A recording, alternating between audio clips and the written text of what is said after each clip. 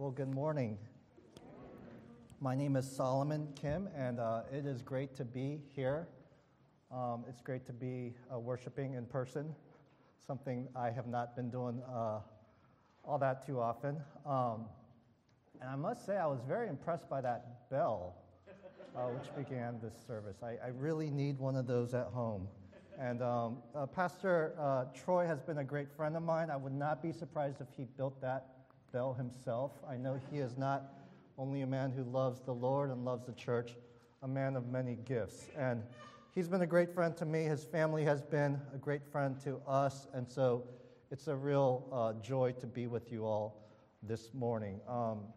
As Dale mentioned, I work in campus ministry with a ministry called RUF at MIT, which was a great school, but these days, more or less, just an online trade school.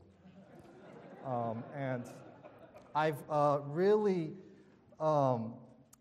appreciated the song this morning. I hope I don't butcher it. It said something like, may we see the light of Christ by the acts of love and our deeds of faith. I think that's actually very fitting with what I want to share. And also, the Old Testament reading in Jeremiah 17. I actually wonder if my sermon fits that passage more than the passage I want to read, which is from the Gospel of Luke, chapter 6, verse 43 and 49, page 863 in your pew Bibles. So if you have that, if you would stand for the reading of God's Word.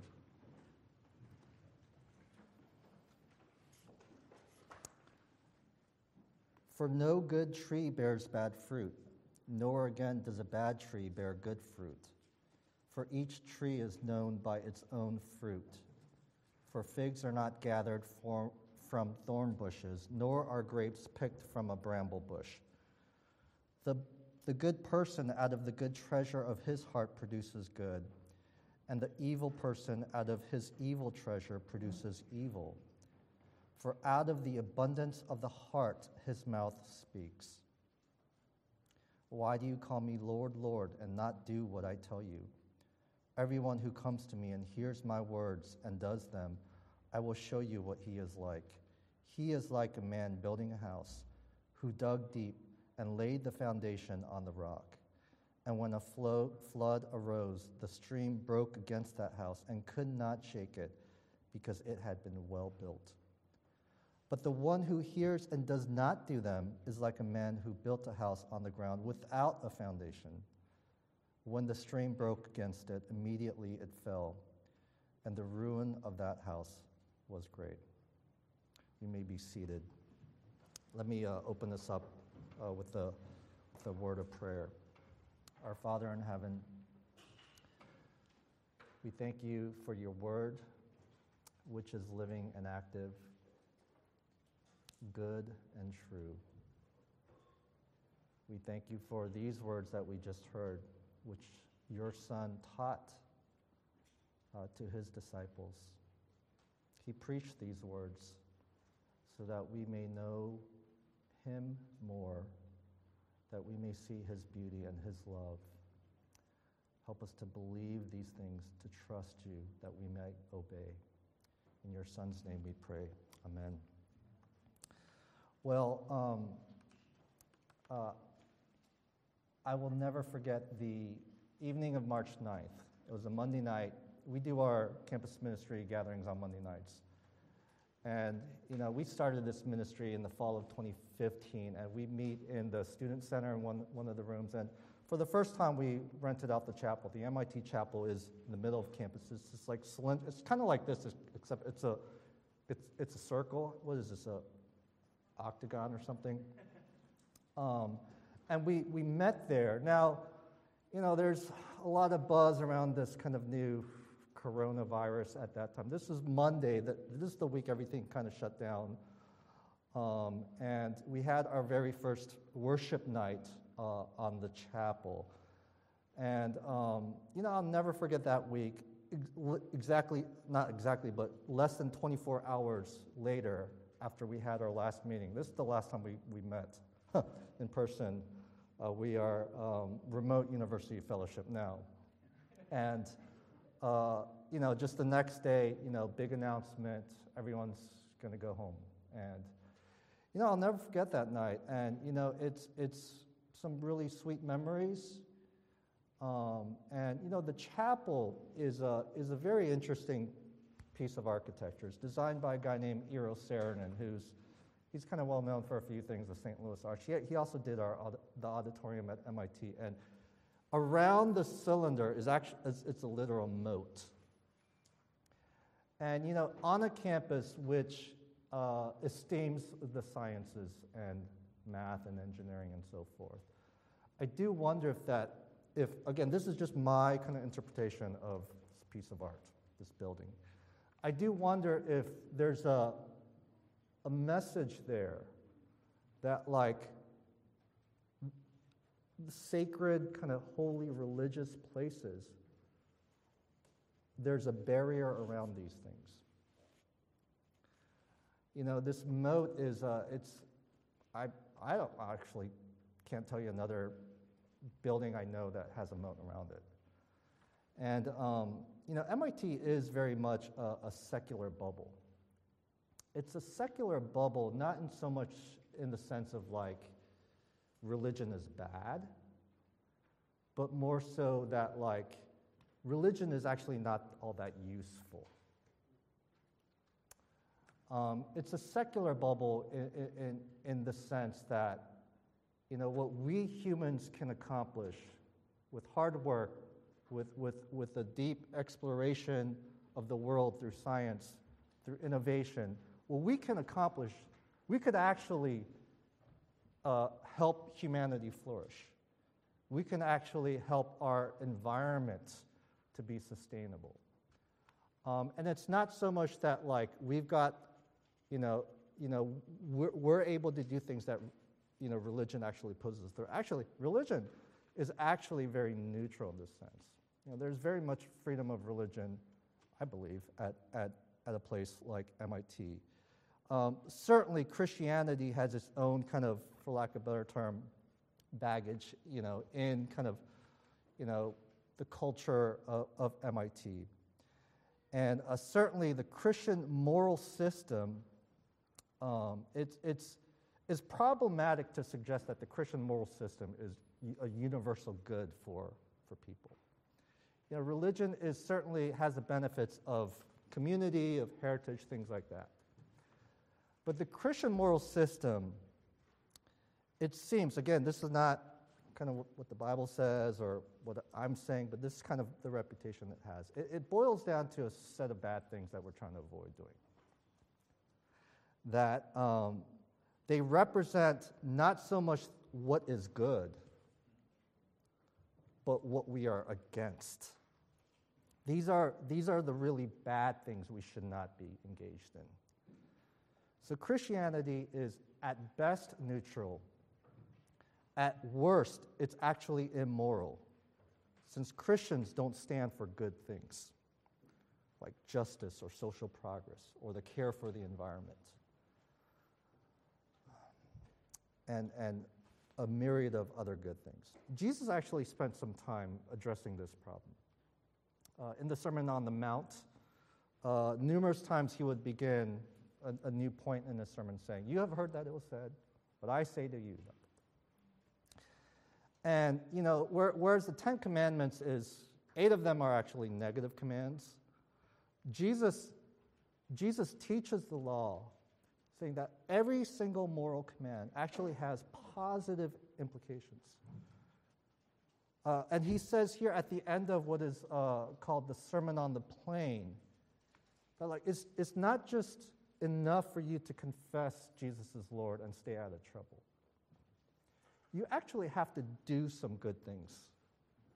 You actually have to do something. The moral law, you can read about this, Sermon on the Mount kind of unpacks this a little bit better. Religious folks tend to take these things and use it in a way to validate ourselves. Use it to come up with new lists of things that we don't struggle with. And here at the end of the Sermon on the Plain, which ends kind of in a not so happy way, Jesus uses arboreal and construction language to suggest that being a Christian is more than just verbal self-profession that Jesus is Lord and staying out of trouble. You actually have to do good things. Now, what are those good things? I think this is the third sermon in the Sermon on the Plain. I actually went back and listened to Pastor Troy's messages, and he covered these things. They're actually very hard to do. I think the last week's sermon title was Impossible Love and Mercy. These are the good fruits we're called to produce. To love not just those who love us back, not just our friends, but to love those who hate us, who criticize us. To be so generous that we are giving to people who will never be able to repay us, financially and in other ways. That when we are wronged, we offer mercy. That when people curse us, we are actually to bless them. This is what Jesus is saying in this sermon. And there is no equivocation here. These are the plain words of Jesus. No pun intended. These are not just hyperbole. You actually have to do them. And he would end with this. These are kind of parables, proverbs in the sort. This tree construction, house construction illustrations. And he ends by saying that if you fail to apply these things, you're actually a fool, and your life will end in destruction. And so Jesus gives this sermon to his disciples, and he knows, and this is where the Jeremiah passage is very, very insightful. He knows the deception of our hearts, how we twist things to make ourselves feel better, to vindicate ourselves, how we excuse ourselves from actually having to do certain things that are very hard for us, how we keep and emphasize those things that we are good at, how we extract other things that we struggle with. And at the end of the day, we get into this rhythm where we actually believe we're not all that bad.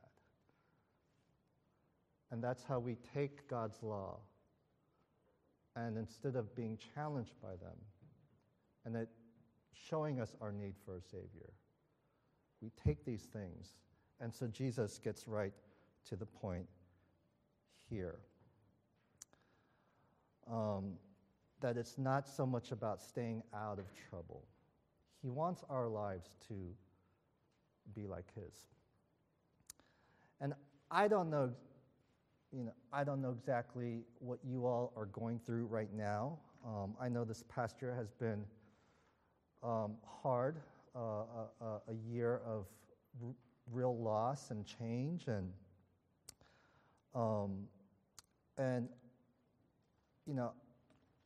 I think the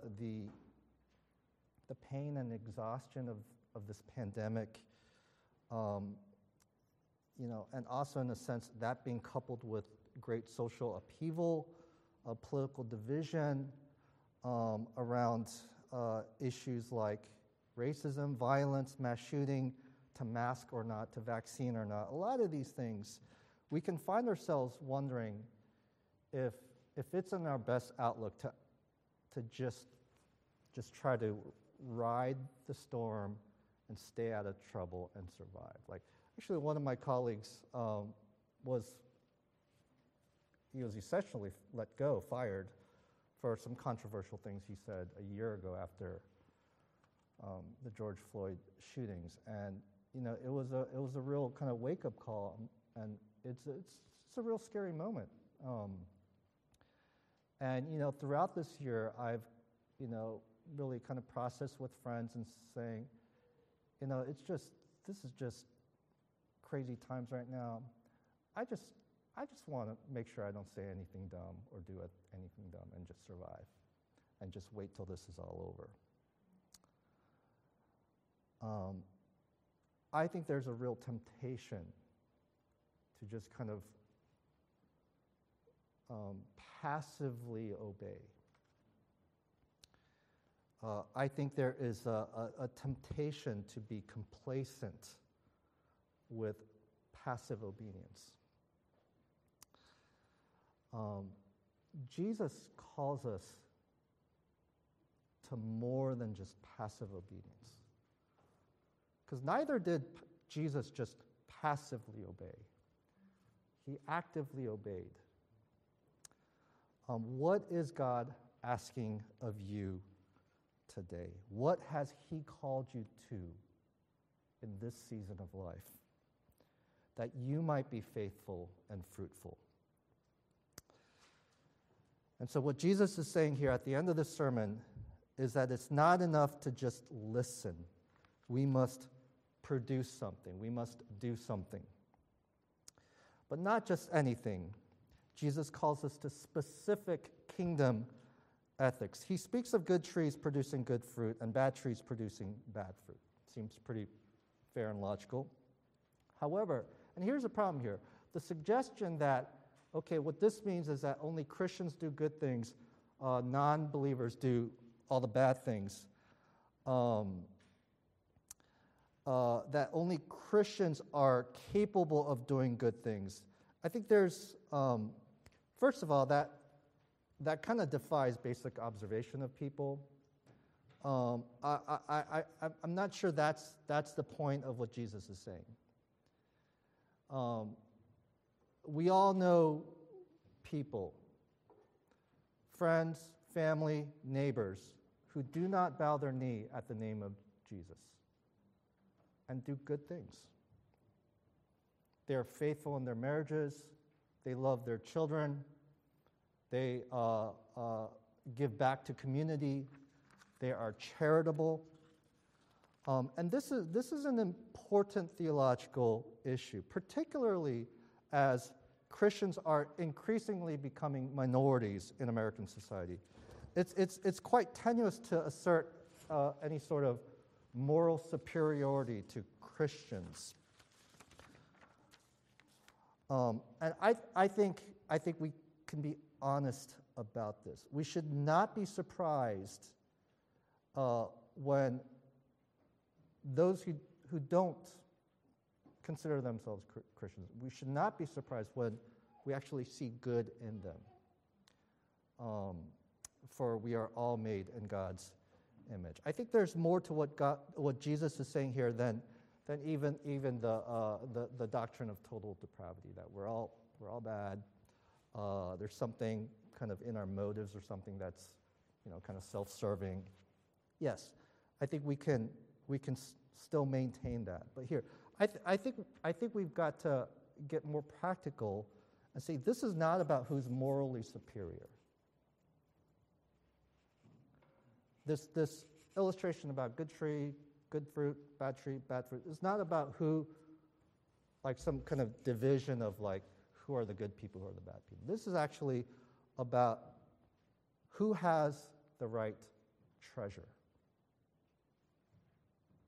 You don't behave your way into some special status of goodness. You possess your way. You possess the right treasure. And out of the good treasure of your heart, you can do good. Now, what is a treasure? What is a treasure? Treasure, I don't have a real kind of technical definition here. It's whatever you believe will give you hope and security. It's your greatest asset. It's the thing that you value above all other things. And I think in a global pandemic, I think it's a great time to take inventory of what our true treasure is. It could be economic stability. It could be a healthy family. It could be job security. It could be playing the market right and optimizing your stimulus or whatever you're kind of banking your safety and security on. It could just be a comfortable, stress-free life. Perhaps it's a relationship that you have and you feel very blessed to have. Maybe it's a relationship that you long for. Treasure, more kind of specifically in Scripture, is usually kind of divided into earthly treasures and heavenly treasures. Wealth seems to be a liability in the values of Jesus' kingdom. And even in this sermon, blessed are the poor.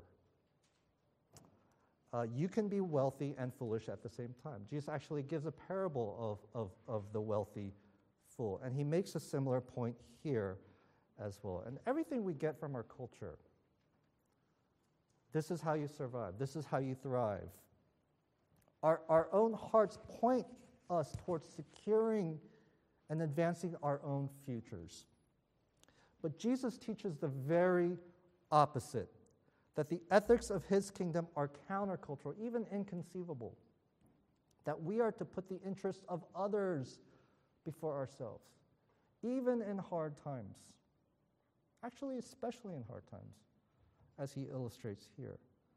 And of the four Gospels, Luke emphasizes Jesus' heart for the poor, for women, for the sick, for the marginalized, more than any of the other Gospel writers. And so the kind of fruit we should be producing is love for others, whomever others might be to you.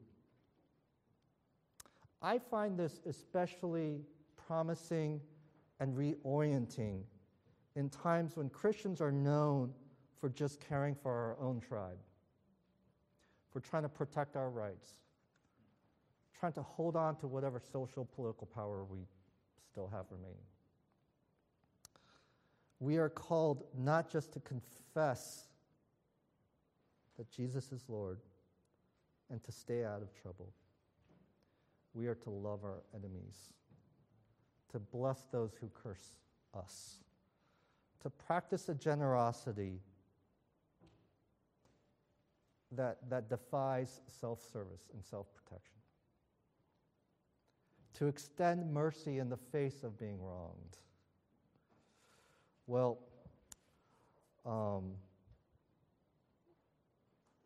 maybe I can title this sermon "The Impossible Fruit-Bearing Project" or whatever.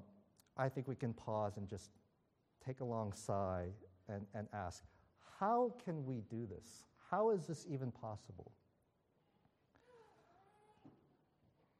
Jesus says that the good person, out of the good treasure of his heart, produces good. There is a fruit that changed everything.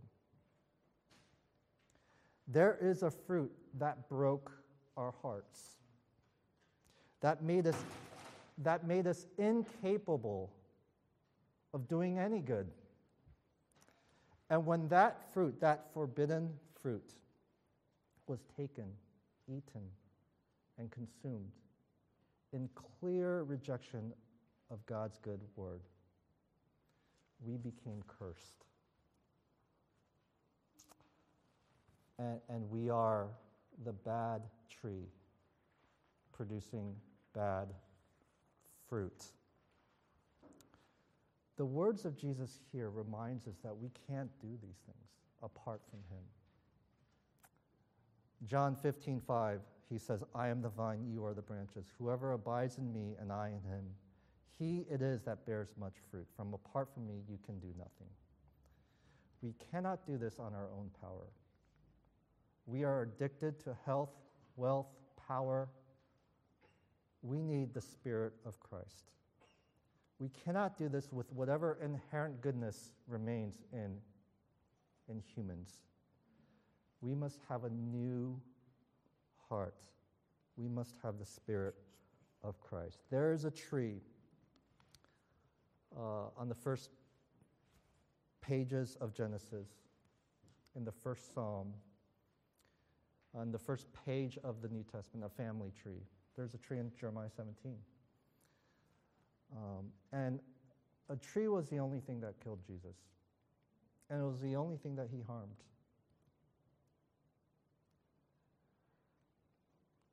Trees can survive without humans. We will all die without trees. Jesus calls us to be like a tree rooted in him, bearing the good fruit of the Spirit.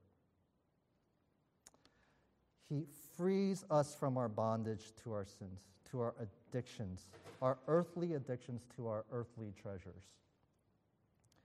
And the fruit of our life should be rooted in the Spirit and not of our flesh, not from our old hearts, but from our new. Jesus not only taught these things, he did these things perfectly. He never asks us to do anything he never did. A student is not above his teacher. Just a few verses prior to this. But everyone, when he is fully trained, will be like his teacher. And he is not only our teacher here, he is our Savior. He saved us not only by his passive obedience, dying on the cross for our sins, but by his active obedience. He is the tree of Psalm 1, of Jeremiah 17, that yields its fruit in season. He is the tree of life that redeems this world from its curses, from utter disaster into a new creation, into paradise regained. And he calls us now to see him as that beautiful, life-giving tree, and to join him, that we also might be bearing fruit in our lives, the good fruit out of love and gratitude for God, out of love and mercy for our neighbors. Would you join me in prayer?